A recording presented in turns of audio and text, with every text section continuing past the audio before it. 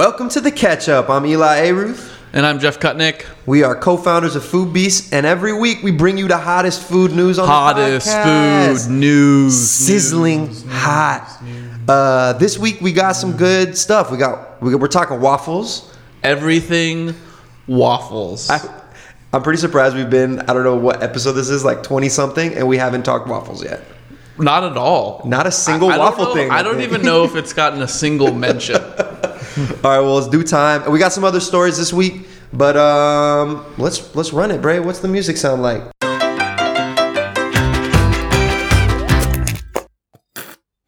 All right, but I'm gassed up this week.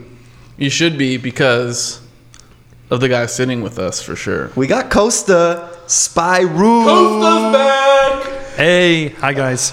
Costa's our resident food historian, but more importantly, he's the writer I like and dislike the most in The Office. I don't even understand what that means. I just don't. Sometimes I love you, Costa, because you're such an enigmatic, you're such a beautiful soul, and you bring so much culture to The Office, and you have such a rich science background in food, and then I hate you for all the science that you bring to the room when you go too far. Does that make sense? Still not sure how to feel about that. Okay. Well, I'm actually wasn't excited that Costa's here. I'm more excited that I don't know what episode we're on, but this episode is sponsored. Yes, it is. Woo-hoo-hoo. Finally. This Catch-Up podcast is presented by... Oh, fuck, Braden's so mad. This Catch-Up podcast is presented by Pillsbury and the new Pillsbury Stuffed Waffle, the handheld, on-the-go breakfast made with the savory maple waffle. Huh? Eggs, yup, sausage, and cheese. Oh, yeah. Pillsbury Stuffed Waffles are packed with 15 grams of protein, can only be found in the warming ovens at 7-Eleven stores across the country for $2.49. Waffles in a convenience store, man. Waffles in a convenience store. That's how full circle we've come. That's in the pretty waffle crazy game. to have that level of convenience on the go meal in a waffle. And honestly, to me, that brings up like my hot take on waffles, and why I'm so excited for this is I'm feeling waffles as one of the hottest foods of 2017. You heard it here first. The first 5 minutes of podcast, you're already gonna have a sizzling hot take Here about we go. waffles. spicy. Here we go. Super spicy right now. Pray tell. Let's get going, because I love waffles. Obviously, I'm kind of hard pressed to find someone who does not like waffles. But why do you think it's the hottest trend of 2017? We only have 3 months left in this year, Costa. Yeah, that is definitely true. So if you look at it right now across like all the different industries, everybody's looking to waffles as like, how do I make the next cool item? How do I make the next hot item? Mm-hmm. So you got 7-Eleven, you got Pillsbury, you got your breakfast stuffed waffle. Mm-hmm. You got Sweet Comforts, the Coachella favorite. Oh yeah, Sweet Comfort's actually a chain out here in Orange County. They do these waffle popsicles. Yeah. And then they were a hit at Coachella. So like, all right, so And that's the same entrepreneurial team that stemmed from the Afters group, right? Yeah, they have some people from Afters there. And basically, these noisemakers in Orange County tapped into waffles there. And Orange County, I guess, Costa, all right, I'll co-sign you. There's a history of waffle-based chains that do really cool things. Yeah, with waffles. if you think like Bruxy, there you go. Yeah. It's another local one. They coined it really savory because they used the waffle as, instead of bread for your sandwiches, they were using waffles. Yeah, which in the Southwest, Bruxy is like a big thing here. For those listening outside of the Southwest, it's now it's even a chicken and waffle chain right throughout. I don't know. I'm assuming up to 10 locations. I know they're in multiple states, but we're gonna know more about Bruxy than I think the average person. Yeah. And then something else you see happening, dessert world, you've got what we call the Hong Kong egg waffle, but it was more commonly known here in the U.S. as the puffle. Is that the bubble waffle? That's the bubble waffle. So you're seeing places all over the country right now. Predominantly, it's ice cream going into those, but you can see a whole bunch of other stuff going too. It's definitely like a night market thing. It feels very popular at like any part of the country where they're doing a night market. Mm-hmm. You see some sort of variation of a puffle, like a puffed cone. Definitely. But like it has like the waffle style grid with it, which also is pretty damn iconic. Oh yeah. And speaking of like that waffle cone, you also have chicken waffle cones, chicken and waffles and waffle cones coming together. That's another huge hot item out there on the market right now. Go back though. Okay, so 2017 is hot, but like, what's the first waffle you ever had? Dang, Like, first what's your waffle. early memories. First waffle I ever had is probably like 6-7 years old. So my past life, I was actually a swimmer, water polo player. Okay. Went out, traveled quite a bit, did some meets, things like that. And every time you go to a hotel, it's like the one thing you look forward to at like 5 a.m., 6 a.m. in the morning is getting that hot, steamy Belgian waffle out of the waffle maker, making it yourself. Is always like the best thing to get your day started. I feel like I always swam faster. If the hotels had the Belgian waffles, Wait, so I always were you waking faster. up at 5 a.m. or 6 a.m. in the morning because that's when your meets or that's when your game started or practice started? That's just seems really early. Warm-ups like 7, 8 a.m. So, you had to get up and eat a little early ahead of time. And so part of that strategy, I'm going to eat a huge breakfast because I don't necessarily know when my next meal is, and I have to get through the day of like huge physical activity. It's getting as much energy in early as possible. So like that carbo load kind of thing. What a tough life. I gotta wake up mad early and eat a bunch of waffles. Oh my goodness. Eli, how about you? My earliest memory, I remember like frozen waffles. Like that was something I actually looked forward to in the morning. But kind of like, I remember sitting at tables growing up, like in my house watching TV, and every morning was what way I could dress the waffles with syrup differently. So like some mornings I would just drench them. Some days I would just squirt a little bit of like Aunt Jemima's into every little crevice and try not to touch the outer walls of the waffle. And then sometimes I would put syrup on one end of the waffle and like overload it and then lift it a little bit and let all the water or all the syrup drizzle over the walls like the cabins in the Titanic as it's going down. Like, and I would just like every morning it was kind of a new experience and it was kind of a special treat. Like I was only allowed to have it kind of once or twice a week growing up. And then once I became an adult, I'd make my own choices so I could just do whatever the hell I want.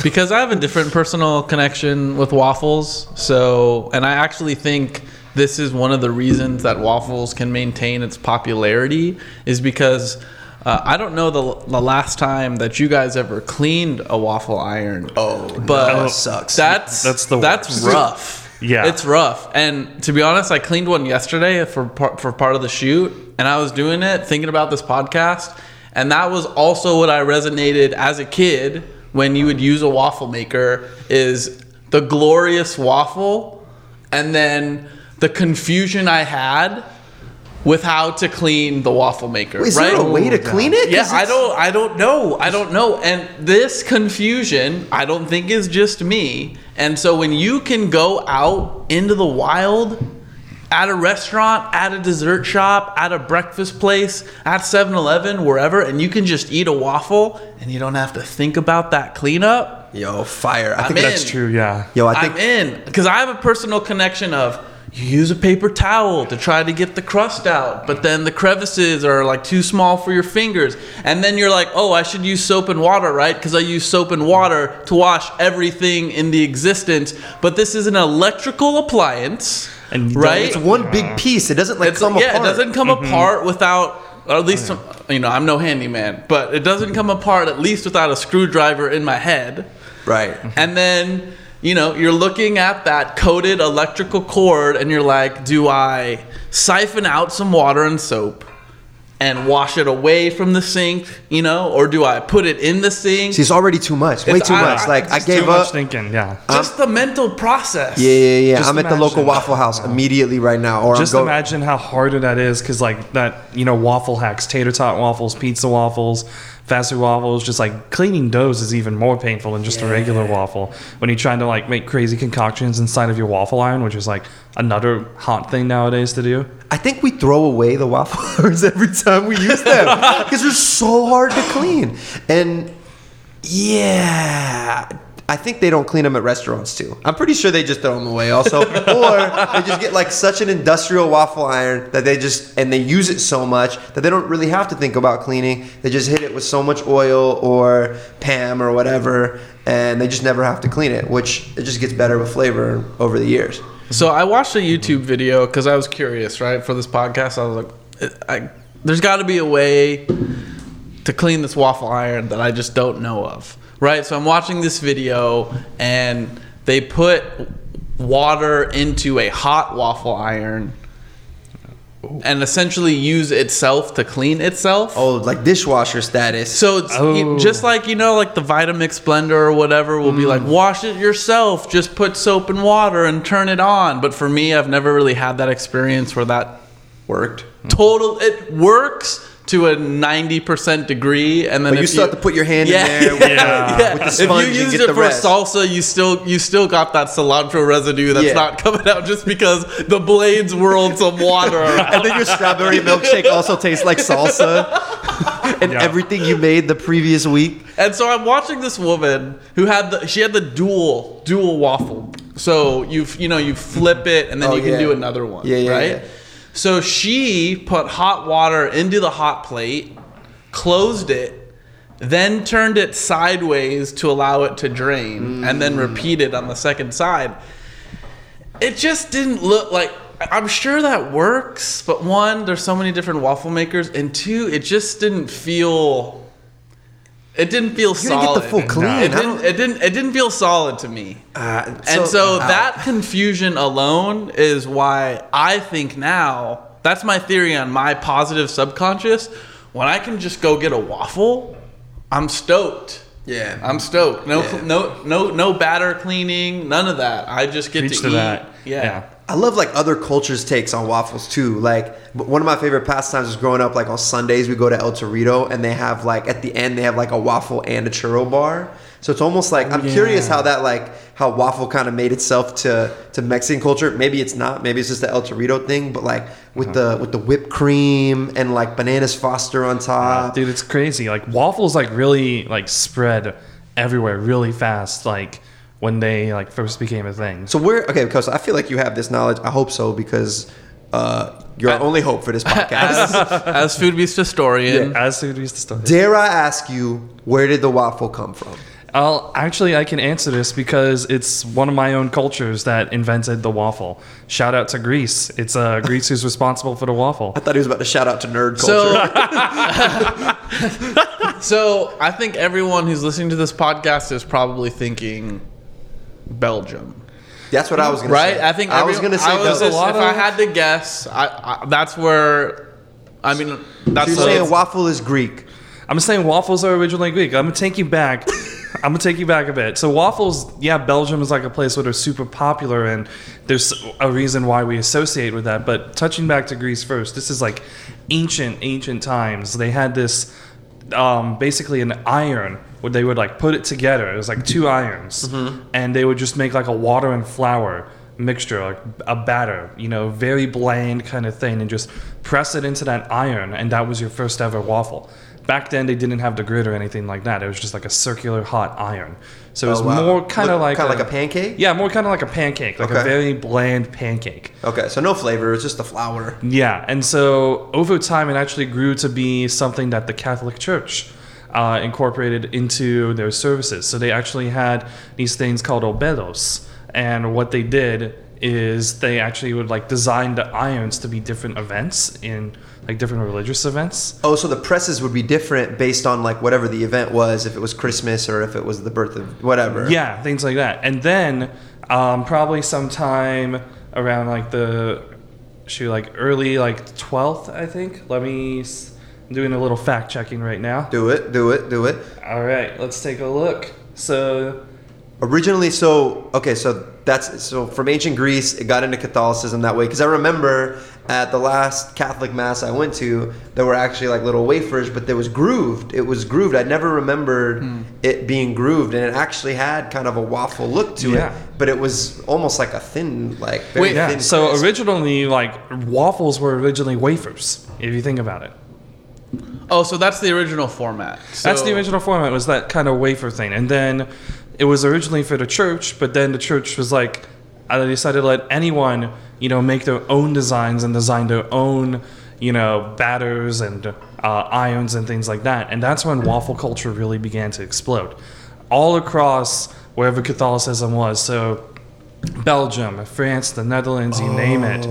Everyone began making their own batters. Everyone began making their own designs. And sometime around the 15th century, over in Amsterdam, I believe. Yeah. So around that time, you had the grid. That was when the grid came in, is the 15th century. So someone in Amsterdam, as they were pressing it, decided they were going to use a press with the grid on it. Yeah. For one reason or another, we don't know. We really don't know. People have been speculating over time. It's like, was it like the shape it allowed you to like cook a better waffle with like better surface area and things like that. It was also around this time that they first got the name waffle, like with one F and things like that. Where does that come from? From waffle? It's like basically a spin of wafer. Oh, okay. I can't argue that because I have nothing to back it up. It just sounds like it makes a lot of sense. I have a hot take. I think the Catholic Church needs to bring soft, crispy, fluffy waffles. Oh man! Into you go service. up for communion, you get a little bit of wine, a little waffle, maple syrup, strawberries. Say your prayer, one Hail Mary or two, and go back to the back of the line and go in again. Yeah, I mean, I just think from a recruitment standpoint, hot waffles at church. Let's go. Oh, I'm learning so much right now. I would have never connected Catholicism with waffles at waffles. all. The wafer makes sense. I mean, Thank you, Jesus. I think everyone knows wafers. Everyone that's familiar with Catholicism in any degree, I think, is aware of wafer usage. I just didn't know necessarily that was a transfer of one food to its next iteration. So is right? Catholicism, like as we started to get to the United States, how did the waffles make it here? So that was actually, again, waffles from the Dutch, from Amsterdam, and then it was them who actually brought the waffles over to the U.S. and started doing things with the maple syrup and things like that. So did the maple syrup and kind of like the sweet nature of it happen as it got more Americanized, or was it always kind of, because the way you're explaining it wasn't very sweet. It wasn't very East. sweet, but people began to incorporate eggs, milk, cream, things like that once the Catholic Church let them make whatever recipes they wanted. So you began having sweeter but not fully sweet waffles. So you would have like sugar or things like that. In the back, just like, ooh, throw some sugar on that. Ooh, that communion line is so long. Oh, they're gonna love this. But yeah, actually, a lot of these a lot of the artisans who made their own irons and stuff, they actually became street vendors. So waffle was originally a street food that you could have as like a snack or dessert. Yeah. I know we got accustomed to it here in the state. Like growing up, you eat it with fork and knife and it's on a plate and the whole nine, but it makes a lot more sense to just put it in your hands, which is cool to see the current iterations of it. Definitely. People making sandwiches of it. I've seen a few places at night markets where they just serve the waffle in a paper sleeve. And it's just a really thick waffle.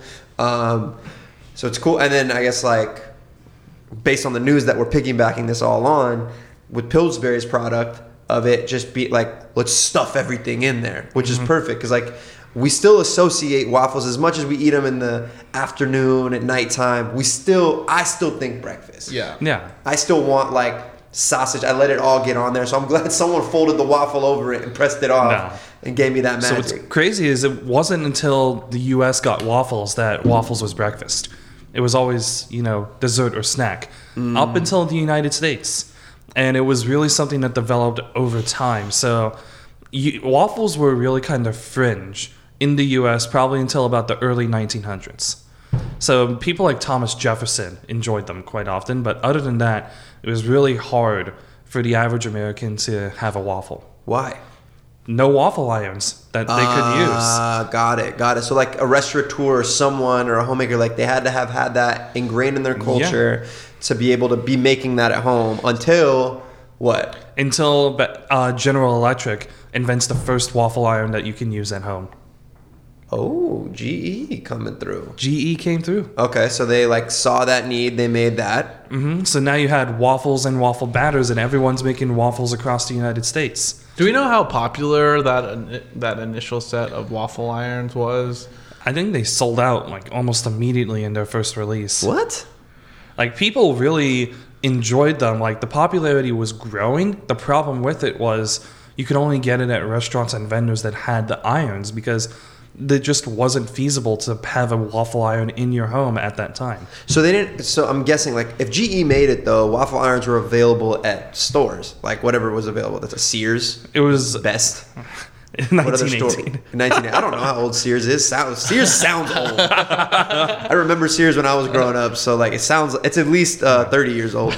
But so it was GE who got it into stores. Before that, it was just something that you either made or brought over or something like that. Because to bring something to market like that, not only do you have to bring the actual machine to make it, you have to. There's a learning curve. You have to like explain the culture of like, well, cool. What am I? I'm buying a machine to make one breakfast item. Yeah. In theory, and I'm guessing it wasn't cheap. Like if you're making a legit iron. It took definitely a long time because I think the first patent was probably 30 to 40 years before GE released theirs out into the public.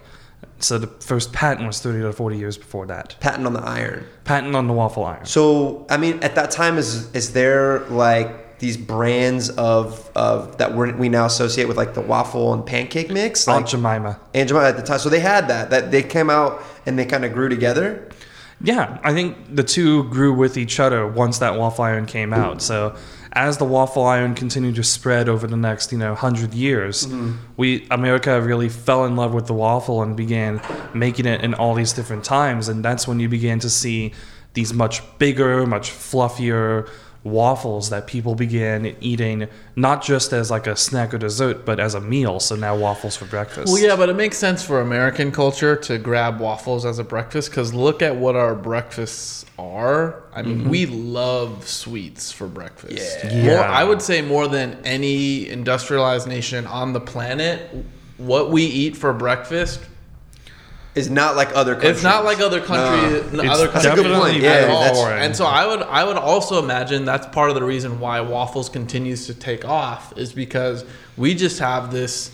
One, we've made it a staple of breakfast, right? And I'm sure we'll talk about this more within the history, but just for 1 second, acknowledging, right, that I think part of the reason it's become a mainstay is we love our sweets in the morning. Yeah. And like we're not eating like as we travel Mexico, the Middle East, we're not eating a lot of sweets for breakfast there, and like cereal isn't like a main component at a lot of other but we're trained and conditioned here to have like cereal. I love my and cereal for milk breakfast, and sugar and things like that. Yeah. Like my toaster strudel, the whole nine. Like I grew up on that, so it's funny to see it come full circle. And now even with so we're now learning how to eat the waffle almost in its original format, and it's a new birth. It's like a new light for us. Like, oh crap! Like it's like a this is reborn. delicious. Yeah. Did you know that you could eat it savory? Like, yeah, people have been eating it like that for years. This isn't new. Yeah, exactly. So continuing on with that waffle, the waffle iron made it popular, but it was really just one family of brothers from California that made the waffle so mainstream in the United States that it became such a major icon. that's got to be the frozen waffle, right? Yeah. That is definitely the frozen waffle. Wait, Eggo? Eggo. Wait, Is two brothers? is that a family name? Eggo's not a family name. So I wonder how they got the name Eggo. I was hoping it was like two brothers, like Mark and Cody Eggo. nah, Eggo was actually like their original business. So the first thing they sold before they sold waffles was mayonnaise. Damn it, Costa, you know weird ass shit. Thank you for the hyper relevant facts of the conversation, Costa. You always stick to the important ones. How did they go from mayo to waffles, Costa? So, as part of their Eggo brand, they had a waffle mix. That was something else they had. So they had the mayonnaise, which is what, where Eggo began as called the Eggo mayonnaise. And then they had the waffle batter. And then one of the brothers invented a machine that literally could make the waffles and then get them into a freezer almost immediately. And they could crank thousands and thousands of these out. And so they took their waffle batter, just made a whole bunch of these waffles, turned them and froze them, and sold them to grocery stores. And that's Which there's a ubiquity there. Like Yeah, that's how like a lot of our generation, like this millennial, later millennial, even like what's the generation Gen before Z? us? Or baby Before boomers? us, yeah, baby boomers. Like I feel like baby boomers are all very hyper aware of the Eggo. Yeah, the Eggo's been around since like 1950s, so it's been like a huge part of our culture for the past 60 plus years. Well, especially if when you look at the growth of consumer packaged good industry during the 50s and 60s and beyond, and then the flight to the suburbs from metropolitans that created the shopping center, Yeah. the grocery stores, Yeah. and the needs for certain types of items for those types of families. I mean, Eggo just right and then in the center the of all demand that. for convenience also. So instead of having to, mix up a batter and then put that in a waffle iron, Pop You open just that microwave, baby. pop it in a microwave, Zap it. toast it. I mean, you're good to go right after that. Yeah. No, I love it. I love it. I mean, but it's crazy because even outside of food, the idea of the waffle really permeated into like some of my favorite shoes have like waffle grid on the bottom, like of the sole. So, did you know that the first shoe from the guys who created Nike was made in a waffle iron? It was made in a waffle It was made iron. in a waffle iron? They put the plastic and the rubber in the waffle iron Costa, to get why, their why design. would I know that? Why I don't would know. I know that? You got your shoes. You like your culture. I like shoes. Maybe he was asking rhetorically, you know? It was very rhetorical. That's why I hate you. It was for the audiences. No. Oh my No. gosh. Okay, so Mr. Nike put his first shoe, wait, the first shoe he made, or the one that with the waffle grid? The one with the waffle grid. So it's like first waffle grid shoe design. It was literally just like the plastic or whatever is used to make the bottom of the shoe. He stuck it into a waffle iron and got that design. No. Nah, that's how that shoe was invented and how it became so popular. This kind of turned me off waffles a little bit. He put like whatever plastic, crazy rubber mixture he had, and he put it in a waffle iron, flipped it around, and was like, "That's the grid I want." I mean, if you look at if you look at Vans, if you look at if you look at shoes, the waffle grid is definitely part of the contemporary sole structure, right? And it's Yeah. not just shoes. It's like so many different things now use the same waffle grid design. It's become very popular. If you look at mesh, for example, if you look at air vents, a whole bunch of other things. You saying air vents were inspired by waffle grids, Costa? Not by waffles themselves directly, but yeah. But like the culture that ensued around waffles, we now have better ventilation in our house because of it. Stretch. Yeah. I mean, take a look at your microphone. Oh my God, Costa, the microphone is not based on waffles. I mean, I don't know. It's too I'm far. not. Yeah, Take it's it- way too taking far, it too dog. far. You're offending people now. But what's so Costa? What's the cultural, or at least the American cultural affinity with Belgian waffles? So that one's interesting. So we knew waffles as more of like the ones that we had in America and have been there for a while, but in the World's Fair back in the 60s, someone began selling what they called Belgian waffles. And it was this much airier, you had like a crispier texture to it, and it was kind of that Liege waffle style that you have back in Belgium. So the Liege waffle is something that goes back to like the 1600s. It's the one that gets caramelized with sugar, things like that. I love that. I Wait, love so that. hold on, I don't get it. What's the difference between a standard waffle and not Eggo, the standard waffle you get at a diner versus a Belgian waffle? Is it the airiness? Like, what's because that's Belgian comes off doughy to me. Like in a good, I like it. It is but doughy and it's more airy. So if you think of it like an American waffle, it's a lot more crisp. Yeah. It's probably not as thick or tall. It's more of that shorter one. Whereas a Belgian waffle is often like this thick. It's doughy, but it's also got an airiness. So it's like that crispy on the inside, chewy on the inside contrast. what's y'all verdict on Waffle House? I've never been. Oh, I've never been. my So goodness. I can't say. I know that it's a pop cultural icon. Oh man, I mean, when it's there, it's like the most beautiful, grimy waffle you can get. and it's a diner, has a glowing yellow sign, like that just you feel safe. It's like, kind of how like Denny's makes us feel safe when you just know it's open. Waffle House's majority are open 24 hours a day. I don't know, I just love Waffle. Where'd you get it, House. Texas? I mean, I've had it in Texas. I've had it in, I think, South Carolina. Like, it's all over.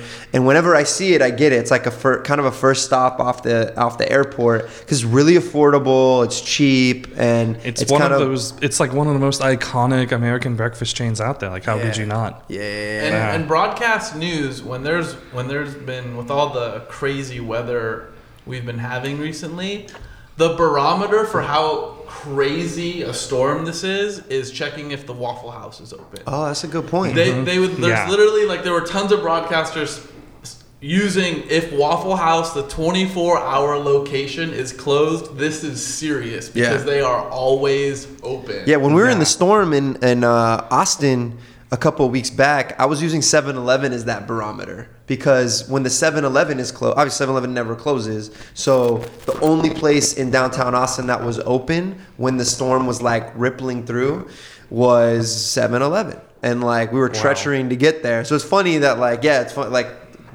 these iconic places that are the beacons of like, how bad is this storm?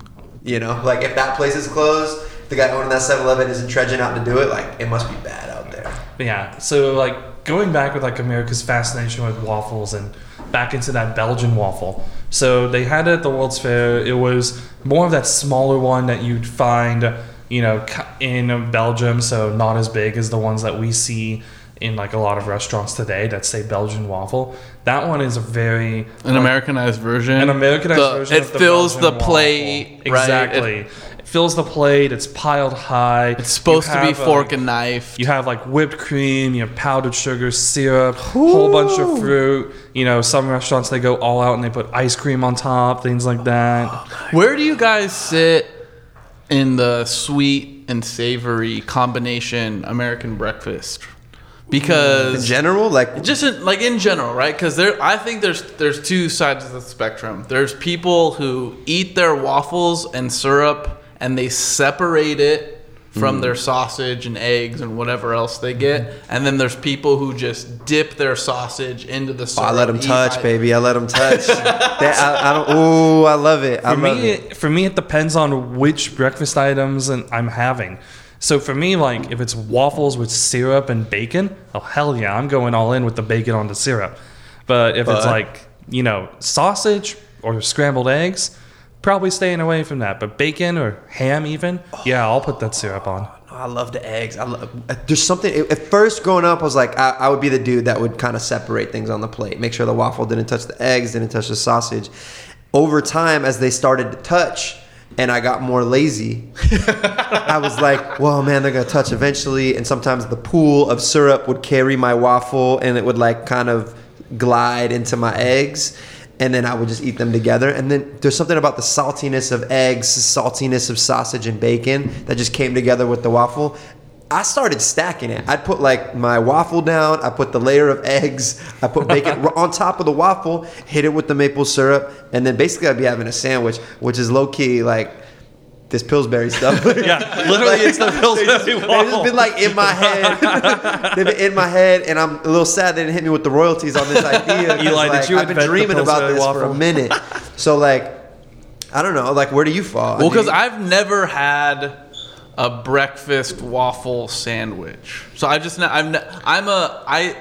segment. You're kind of a breakfast. purist, huh? Well, let me ask you this, Jeff. Have you ever had a McGriddle? No. No. I haven't. The griddle's fire too. I just haven't, and I'm not opposed to it, but I'm such a traditionalist for myself in regards to when I get whatever I eat for breakfast, even if the thing like eggs and potatoes, right, that isn't sweet and savory, I tend to attack one, finish it. So Jeff loved the platter at McDonald's. He's the dude Yeah, ordering the platter as like a 4-year-old. Like, hey, you want a McGriddle? Papa Cutnick's like, you want a McGriddle, son? And then Jeff's like, I'll take the platter where everything's separate. I'll take the pancakes separate from the eggs, separate from the sausage.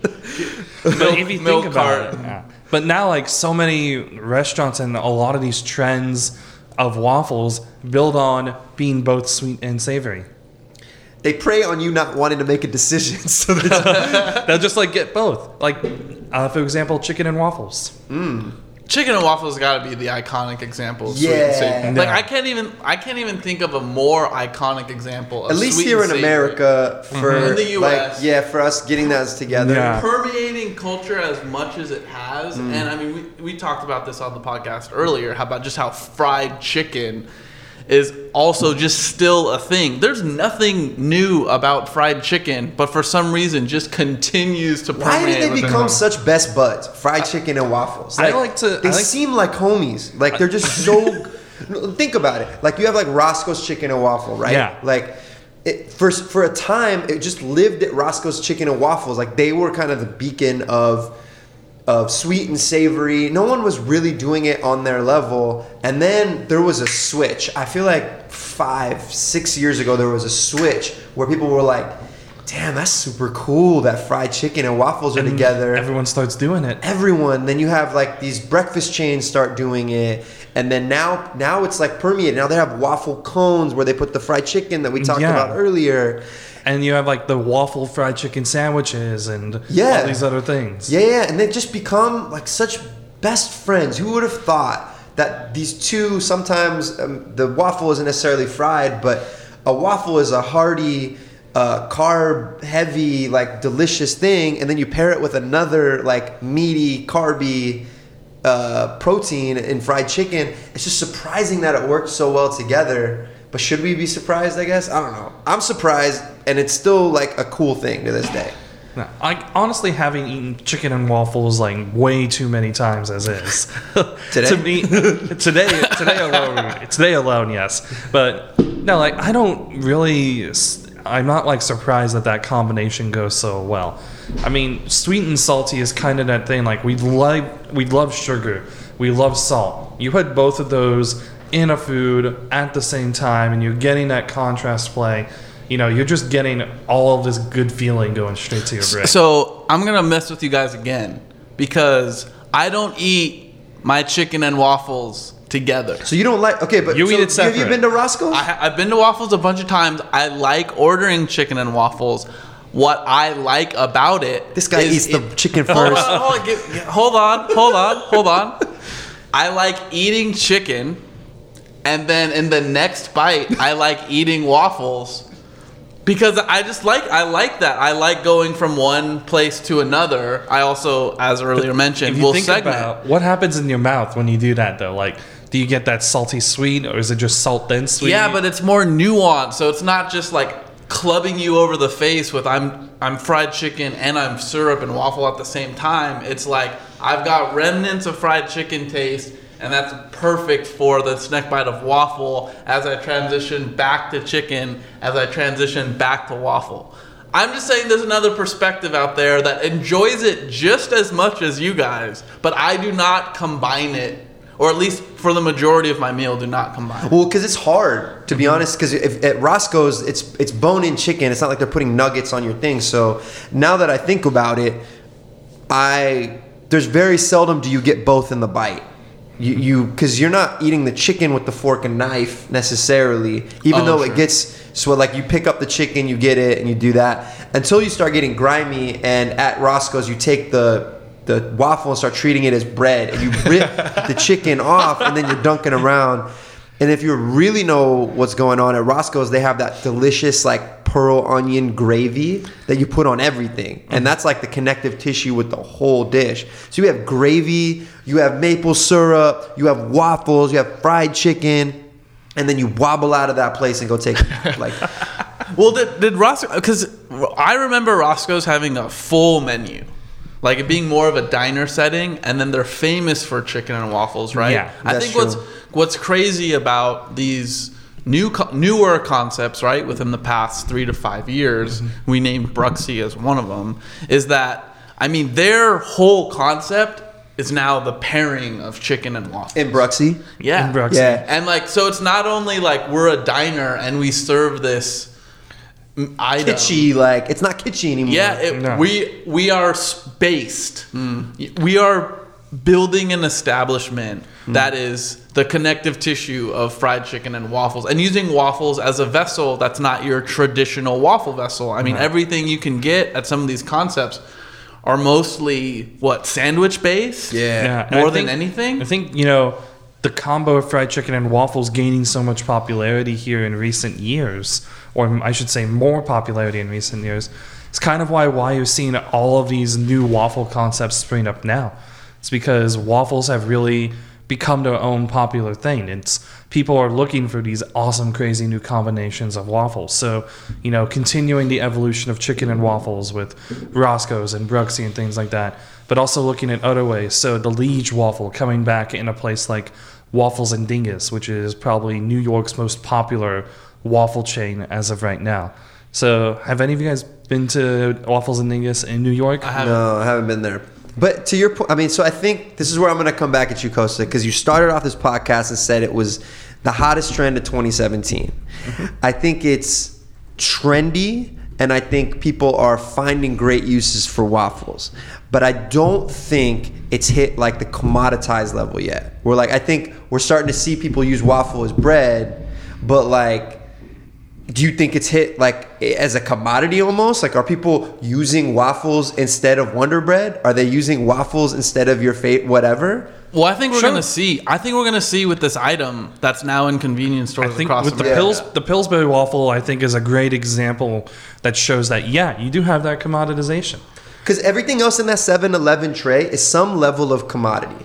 It's something that we're very familiar with, has gone through the process. It's chicken dog. wings, pizza, hot dogs, And right? now you have waffles. And now you have waffles in the tray. And I think that is a big, sorry, Bray, slapping the table. I'm so excited about these waffles. But yeah, I think just being in that tray, being at 7-Eleven, that's the biggest support you have. It's the biggest, to what yeah. you started this conversation off with. And I could probably leave it at that. I think we did a good job. I just don't coming think full it's circle. 2017. I don't think 2017's trend, because it discounts the crazy things that happened to waffles in 2016 that laid the groundwork for this year, and it's potentially at the beginning. I mean, because chains like Bruxy and whoever you mentioned in New York that's gaining traction, I don't think we've seen the breadth of what people can do with waffles. I think we're just now learning that you can eat it in these other ways. And, I think it's been around for a few years. It wasn't just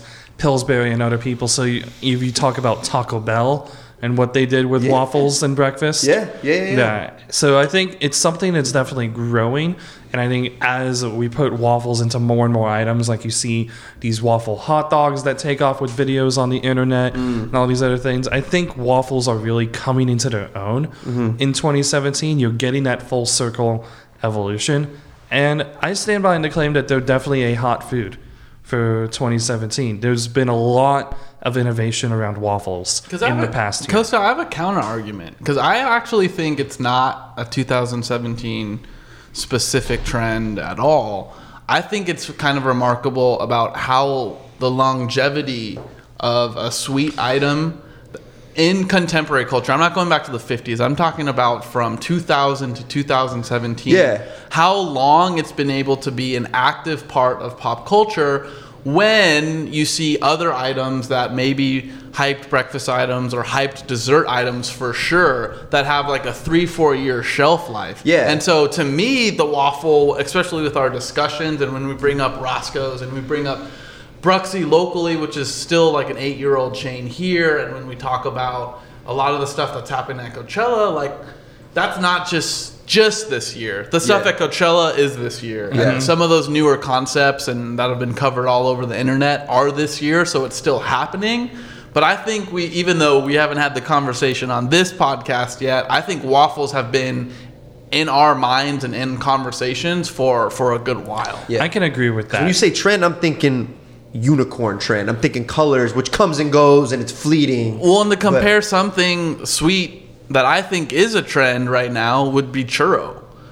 And so I think that's something where, in my opinion, waffle has proven to we'll see, but I think waffle will prove that it'll have more staying power, and that as much as there's all this attention to churros for whatever reason right now, Do I think that's going to lead to home appliances Yeah, that people no. are going to make their own churros? Like, probably not. Yeah, like And shout out to churros. Delicious. But I think that's that phenomena, right? It became a staple of a breakfast food. It's made this pivot into savory, which we'll see how far it takes it. And in the meantime, it's also still crushing dessert game. No. So that to me is just like, name another food type that goes across from breakfast to dessert. That's the thing. I think that's where I gotta align with you, Jeff, on like churro is a trend here in America, right? Right now, we're starting to really learn about the culture of churros, really starting to enjoy it. But it is heavy dessert. Like outside of a few fringe ideas of people doing it in a savory format, churro is a dessert. Mm-hmm. Like there's cinnamon sugar on it, and that's like one of the marks of the churro. People aren't today going to make a churro sandwich that's not a dessert, that's not featuring ice cream. So I think waffles deserve a bit more respect in terms of the, again, going back to more commoditization than a churro will have. So one thing I think to mention, though, I think with waffles, becoming new and becoming a hot thing for 2017, may not be like the flavor combinations of waffles, like the sweet waffle or the savory waffle or these other things, but the portabilization of waffles. See, that's better, bro. That's so much On the better. go waffles. Stronger take, Coming Yeah. back to what waffles used to be as street food.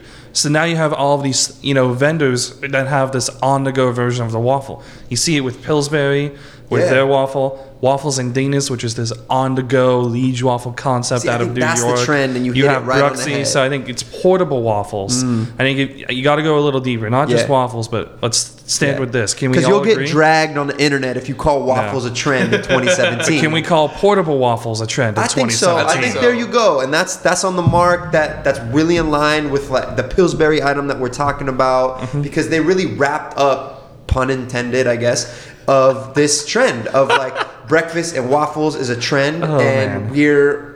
it's portable now, and that's where we're seeing the innovation is in the portability. The idea of waffles on a plate has been years in this country. Like we can't call that a trend. So I think we can stand behind the portable waffle of 2017 is the full circle evolution and the hot new trend when it comes to waffles. Stop waffling, Costa. All right. I heard there was some other news this week. We got some other news. Oh man. Okay, well, let's start with Pepper X. So we got a shipment of this new bottle of. It was from this show, The Hot Ones. It's like one of my favorite shows on the internet. Sean right now. Evans. Sean Evans, First Shout out Week to Feast First Week Complex. Feast. They have this really cool show where they eat wings, spicy wings with celebrities, and they have an interview. All that aside, they debuted. There's been talks of this secret Pepper X that's hotter than the Carolina Reaper. The same dude who invented the Carolina Reaper invented something called the Pepper X. Spicy. Oh And man. they yeah. debuted it with this bottle, The Last Dab. I gotta be honest with you though, it's supposed to be what, 3 million Scoville? So the pepper is 3 million Scoville. The sauce is supposed to be over 2. Yo, it didn't taste like much to me. Yeah, we actually got a bottle in here, and It tastes- to be honest, I'm with you on that. It is definitely not the hottest hot sauce I've ever tried. If you're using the hottest pepper in the world, it better be the hottest hot sauce in the world. But here's the thing. I actually like the fact that it's not the hottest hot sauce in the world or not extremely hot because it tastes really freaking good. Yes, it tastes really good. And it leaves you with like a good numb feel. Like I'm still sweating after I have some of that hot sauce. Like last week I probably put like a good tablespoon of it into like a teriyaki bowl and it was just amazing. I was sweating bullets. But You it guys, was just so you amazing. know, we actually tried this. Go over to our Facebook page after this podcast, facebook.com/foodbeast, and just search Pepper X Food Beast. We all tried it on a live stream. Me, Costa, were you there during I wasn't it? there for the live stream, but I tried it the next day. Cool. Reach was there, our managing editor, and Rudy, our local, like he loves, our resident foodie who loves hot sauce. Yeah. And I don't know, man. I've tried like the Dorito, or not Dorito, it's like a ghost pepper chip. Oh yeah, I thought the that was one way chip hotter. challenge. It was way hotter. And so, again, I'm very appreciative of a hot sauce with flavor. Don't get me wrong. I would rather and prefer that as a sessionable hot sauce. But you're coming from the Hot Ones, the show. You're coming with Pepper X, utilizing and advertising the hottest pepper in the world. I want to cry. I want my jaw to lock up. And I had a lot of it, and none of that happened. Here's another perspective, and I haven't tried the sauce because I'm not a spice guy, and Reach took it home. And I'm mostly afraid. Because once someone says this is the hottest pepper in the world and this is the hot sauce, I don't want any part of it. I just don't. I know what it will do to me. I know if you look at former Food Beast videos, you can see how much perspiration can come out of a single individual. And I feel like the last app was made more for someone like you because of that. And that's where now, since I'm having this conversation, I'm excited to try it. So if they wanted to get the hype value of the hottest pepper, but then scale it back to be something that was palatable for majority of people and AKA for e-commerce sales, then I understand that, and now I'm going to try it. But I do agree with you, Eli. My same reaction would be if you're boasting a hot sauce with the newly established hottest pepper in the world, I would imagine it to be the hottest sauce in the world. It's world record breaking for 3.18 million Scoville heat units. The Carolina Reaper, for example, in respect, is 1.4 to 2.2 million Scovilles, I'm guessing, based on the batch. This was a 3.8? 3.18 million Scovilles. They made 1,000 bottles of this hot sauce. It sold out in 2 minutes. And under the impression that people were thinking this is the hottest sauce it would ever be. Well, see, that's different, right? Because I feel like if you're making limited batch and you're calling it the hottest pepper... I think one of the things that people are even more excited for, though, is when seeds may be available. So the guy who created this, Ed Curry, he made seeds available when he did the Reaper. What's his last name? Curry. Yo! No way! That's no. Is that a stage name? No, this is his actual last name. His name's Smokin' Ed Curry. Smokin' Ed Curry. Okay. So what about this guy? So he made the seeds available for the Reaper. So everyone's expecting that when he's able to grow and scale Pepper X to the same level, that we're going to be able to get seeds and grow our own and make our own sauces and things like that. And when that happens, watch out, because it's going to really bring some fire. Yeah, I'm curious to see other people's iteration of their, using this Pepper X in other sauces, maybe something a little less commercially available. I want something that says, I'm going to kill you hot sauce. I want to try it for what it is, because having Carolina Reaper and almost feeling like I was going to die and trying something that's supposed to be millions of Scovilles more and then going on about my day, totally normal. I was just a little disappointed. From a hater aspect, I was a little disappointed. For me, I liked it. So for me, as a chili head and a hot sauce guy, I get that you want as much heat and you love that level of pain sometimes. Mm-hmm. But also at the same time, you also want to appreciate the flavor of a hot sauce. And the Last Dab is actually one of the most flavorful hot sauces that I've had out there. And that's saying something. A lot of these hot sauces, it's just really hot chilies and vinegar, and that's it. This one actually had a ton of flavor in it. And yeah, it toned down the spice, but to me, it made all the difference. Why don't you just marry it, Costa? Okay. Yeah, go work for Complex, Costa. Jeez. The last story we have, I'm surprised. I don't know if I'm surprised, but you shouldn't be. Have you heard about? You saw this video, right, Jeff? It's a 10-pound donut. I heard it has a punny name. Oh, it does actually. It does. I rolled my eyes if you guys didn't see this, but I rolled my eyes. It actually does. So there's a package at this hotel in Palm Desert, Palm Desert, Palm Springs area of JW Marriott, where they deliver a 10-pound donut to your hotel room. It's called the Donut Disturb package. So for something like 200 some bucks, you get a hotel room. They shuttle up a 10-pound donut to your hotel room. Oh, that package of $200 and something included the hotel room? It includes the hotel room. Oh, I did not know that. No, it doesn't include the hotel room. Come on now. It's the donut. No, but it does include the delivery. It includes that. It includes $50 of free coupons to like either a restaurant, spa, golf activities, or whatever. Yeah, it's a $200 donut. It's definitely I mean, you're getting $200 worth of donut, which is why I thought it was such a good value. It's still a good value even at the $200 donut. Shout out to that 10-pound donut. if you have 20 people. I think you need a certain level of people. You need a squad. Like we had, like 6-8 people there, and we barely took out a fourth. Dusted it. Yeah. Barely took out a fourth of it. Costa, don't tell people that, bro. We ate the whole thing. By Food ourselves. Food beast. This is our douchey part of the episode. Actually- Just yell food beast. Actually, Eli just ate the whole thing in the bathtub. I ate the whole thing in a bathtub. Pictures proof. I've seen it. Why were people so confused that I was guys, go watch this video because I'm surprised it hit it's like 9 million views on Facebook. And the one part of it, it's a 10-pound donut, and the question everyone's asking in the comments is, why is homeboy wearing a robe in the bathtub? Like, is it that weird?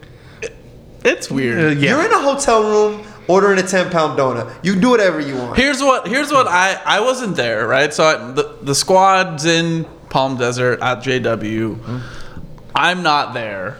I come back to work the next week and I see these photos of Eli and Mark, who directs our video department, in the bathtub with a robe with this donut. In my head, this is what happened. It'd be sick if we got a donut in the bathtub. And then they're just like, but Jeff won't allow nudie pictures on the site. So I'm going to put this robe on and then we can still get our bathtub picture, but it's also completely safe for work. That's what I imagined, and I appreciate that if that is what. That's not what was going on. Like, if I thought a nudie picture of me would have done well, I would have put up a nudie picture. I just know no one wants to see that. They would rather just see a dude clothed. Like, you know how gross it is to just see a grown man in a bathtub? No one wants to see that. That's why I wore the robe. It's for everyone out there. Yeah, which is why I'm surprised that was a photo at all of, like, I have to hold this donut in the bathtub was like, that's the creative direction. We gotta do it, but we can't do it like a normal person enters a bathtub. So let's grab a robe and let's do it like that. And then, of course, that's like the prominent, I think that's the ending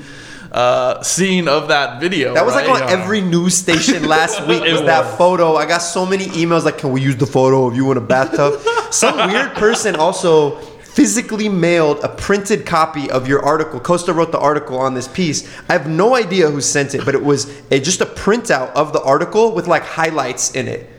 And it was, I couldn't tell if that was like grammar, either my first ever piece of fan mail or like someone's gonna kill me. I have no idea. Or they're highlighting grammar. I don't know. Wait, was it addressed to you? It was addressed to me. Oh, that's weird. That's weird. But it came to the office. It wasn't like someone got my home address. No. Nothing. Just highlights. Just it's printed. A code. Oh, it's a code, man. Give it to Chief Nerd Costa over here. Costa, bro. I'm afraid to crack the code. Maybe I should. Maybe you should for your own safety, though. I want to see this though. Okay, I'll find it. Hey guys, tune in next week for the Catch Up podcast, and we'll find out what this random person's Enigma code that sent Eli because of his bathrobe in a bathtub. So weird. I mean, it was a great photo. No. Anyways, if you guys have fun though, go to this JW Marriott, try it, because what's the sickest part is they give you this like flight of milkshakes with it. So you get like a white, you get like a regular milk. I was gonna say white milk. You get regular milk. You get chocolate milk, and you get a strawberry milk, and it's like a flight of it. So you really can kind of enjoy and do a little tasting. Milkshakes or flavored milk? So they say milkshake, but it was flavored milk to me. I mean, it wasn't like the thickness. It wasn't of ice milkshake. cream. It wasn't like thick or cold, but come on, JW. Come on, J-Dub. If you're gonna say milkshake. Come on, Desert my boy, Springs. Put some ice cream in it, blend it up. I'm paying $220 some odd dollars for a donut. Put a little more dairy in my milkshake? Come on. Yo, I mean, they didn't pay us to write this, but that hotel is dope. That hotel's sick. I mean, you're in Palm Springs. If you grab a hotel room on the top floor, you can get a picture of a 10-pound donut in your bathrobe with like green and a pool behind you. I mean, it's Instagram clickbait at its max. So, and I heard, again, I wasn't there, but I heard Chris said, who's our lead developer, he mentioned that it was an effing tasty donut. it was really good. yeah, it was real good. Imagine like taste wise, So there was like it was like a raspberry jelly, like that line part of the inside and stuff Yeah. too, and like it just tasted like one of the best wedding cakes, almost like that was kind of how I would describe it. Yeah. Yeah, I co-signed that 10-pound donut big time. So those are the big stories from this week. Waffle story. trends. Waffle trends, Pepper X. Pepper X, and big donuts. Read all about them. Costa, how many articles of those three you got? 2? 1? So Pepper X, we've got a few, probably like 2 or 3 pieces altogether on Pepper X, the hot sauce, things like that. We got an article on the donut for sure. We have an article coming for the waffles. Keep an eye out on that. Probably going to talk about it more in future food trend pieces, so stay tuned for those. And the video for this Pillsbury item that's available at 7-Eleven, pretty fire video. Shout out to Mark. Shout out to Braden and Peter. That looks really dope. Yeah, check that out. That's on our Facebook. It's on our Instagram. Tag a friend in that. Speaking of which, make sure you're following us at Food Beast. Costa is at Out Here Flourishing. Out here. I hate you so much. Please follow at Out Here Flourishing. When you say it clear like that, right? I tell you, you're going to get double amount of followers this week compared to the last time you were on the podcast, because look at that articulation, Costa. It's important. There we go. So if I get 2 followers, I'm set. There you go. There you go. And Jeff? Follow at Food Beast, follow at Jeffrey Kutnick, Instagram, Twitter. Let us know what you want to hear on the podcast. And also, let us know who you want to see and hear on the podcast. Oh, yeah. Because we would love to bring new guests and new perspectives pretty much at all times. Big thanks again to our sponsor, Pillsbury, and the new Pillsbury Stuffed Waffle, now available at 7-Eleven stores across the country for $2.49. Subscribe to us on iTunes, SoundCloud, wherever you get your podcasts. That's a good outro, Jeff. I've been working on it. Man, but on brand, we got to have terrible outros. So let's just look at each other. Well, I already ruined it for you, so we're good. Thank you guys for listening. Bye. Success.